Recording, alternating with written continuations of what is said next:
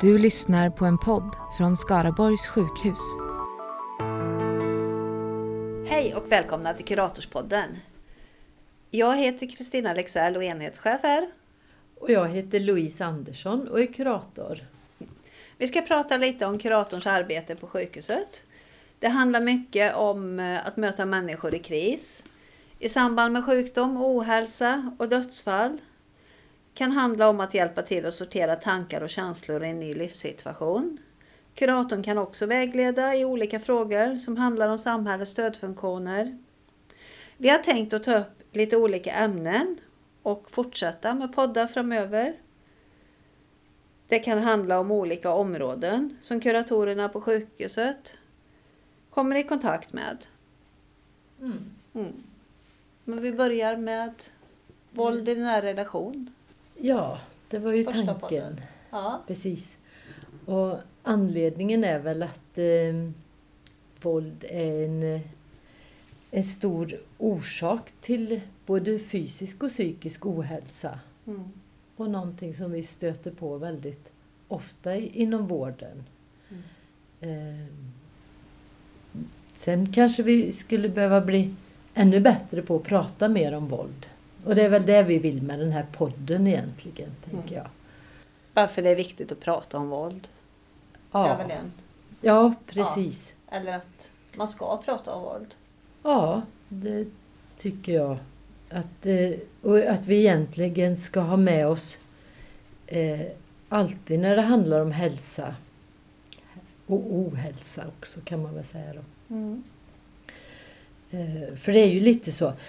Om man är utsatt för våld så blir allt annat problematiskt. Små saker kan bli stora problem. För alltså är du våldsutsatt så blir det att du har väldigt fokus på att skydda dig själv.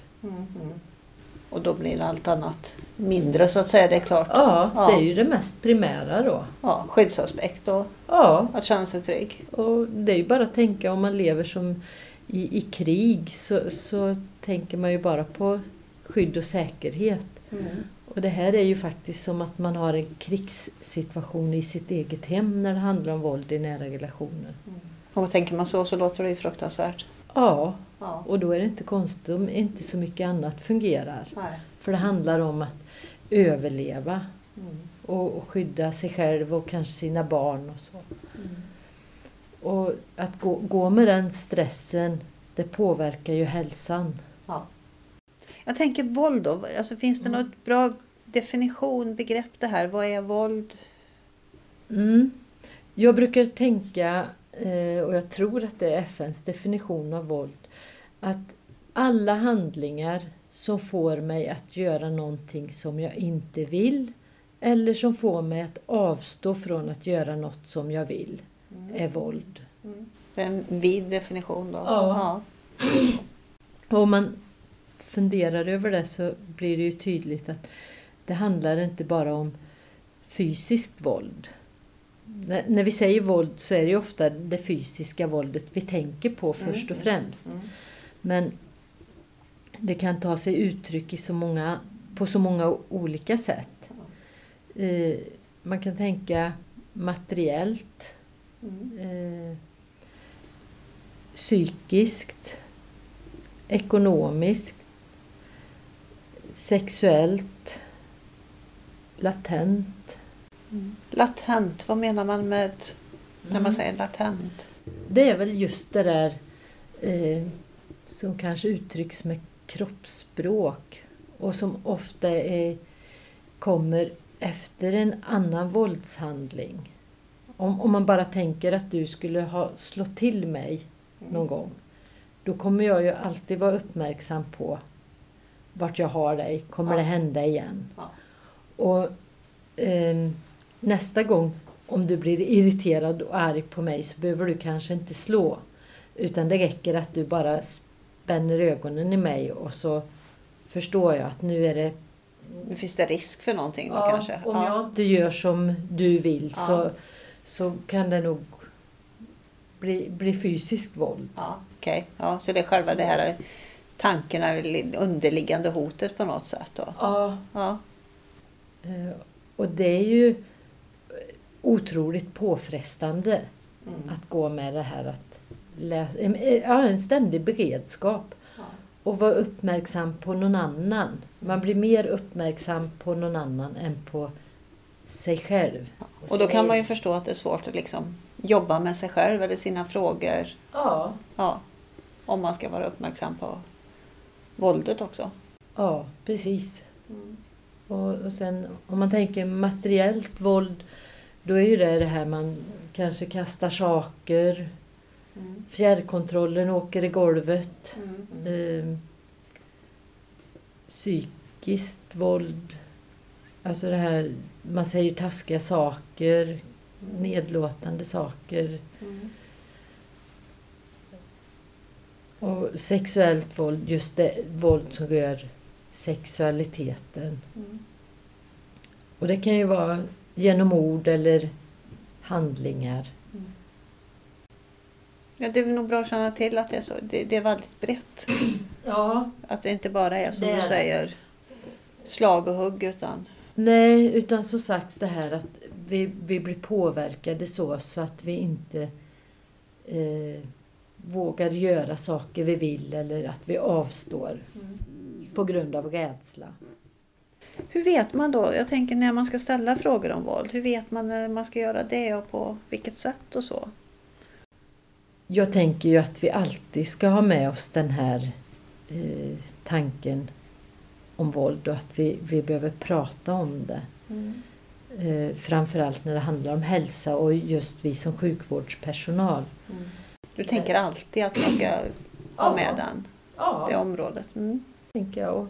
Och det behöver inte vara så märkvärdigt egentligen. Nej. Det kan till exempel bara vara en enkel fråga. Men hur har du det? Hur har du det hemma? Är du rädd för någon? Så jag tänker att det behöver inte vara så svårt. Nej. Utan vi är lyhörda. Att just ställa frågan. Ja. Men om det är så att det framkommer någonting då, så att man har varit utsatt på något sätt. Hur ska man hantera det då som personal? Och det är väl så. Alltså, det finns väl ingen sån där bara snabbt och enkelt svar på hur man ska göra. För att bli fri från våld, det är en process. Och det kanske först och främst handlar om att hitta det som är till hjälp här och nu. Sen kan det vara till exempel i allvarliga fall, eller alltså i en akut farlig situation att göra en polisanmälan. Eller att bara erbjuda ett återbesök. Ja, man kan följa upp det på något sätt om man tänker att det ska vara att det är någonting eller att man tycker att och erbjuda någon öppning. Jag får en känsla eller någon signal om att det inte fungerar hemma, att man är rädd för någon. Man är utsatt för våld och hot. Då kan ju första steget vara att erbjuda ett återbesök om man har kort om tid. Sen kan det också vara just det här att man kanske behöver ta reda på om det finns behov av skyddat boende. Är det anhöriga som känner till hur situationen ser ut? Att hitta liksom det som kan vara lösningen här och nu. Hur kan man på något sätt, kan man vända sig till kuratorerna här på sjukhuset? Eller hur kan man få hjälp om man är lite osäker eller har... Absolut. Ja. För vi jobbar ju mycket med de här frågorna. Så att det är ju det också man kan göra, bara att hänvisa till kurator eller ordna en tid. Ja. Bra. Om man känner att man inte kan följa upp det själv och Ja. att det inte är tillräckligt de kontakter man själv har.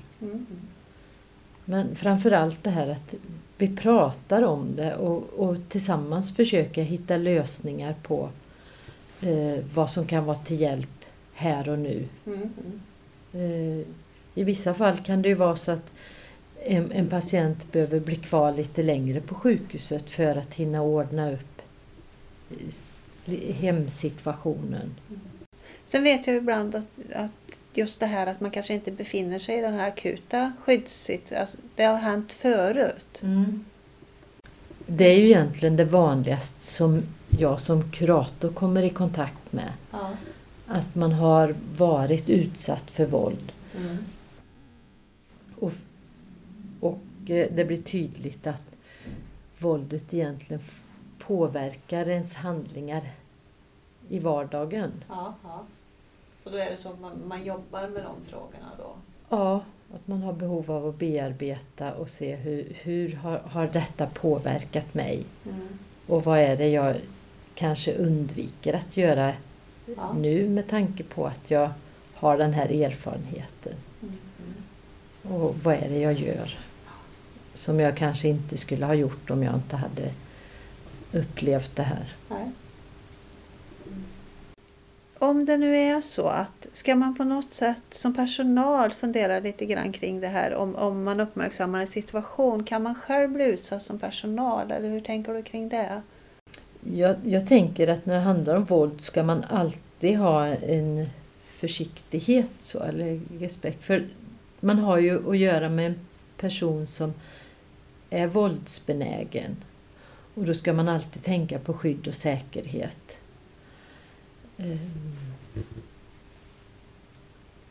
Och sen när det handlar om våld i nära relationer så är det ju så att det handlar ju först om att den som utövar våldet vill ha kontroll över en särskild person. Så det är ju den som är särskilt våldsutsatt. Så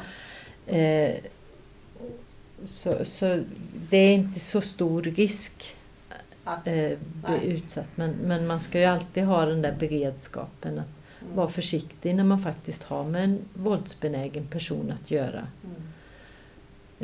Här på sjukhuset så är vi faktiskt vana vid att människor som behöver sjukvård kan vara våldsamma. Och vi har ju tillgång till trygghetscentralen. Det finns väktare och då använder man de rutiner och trygghetscentralen som man brukar göra så. Ja.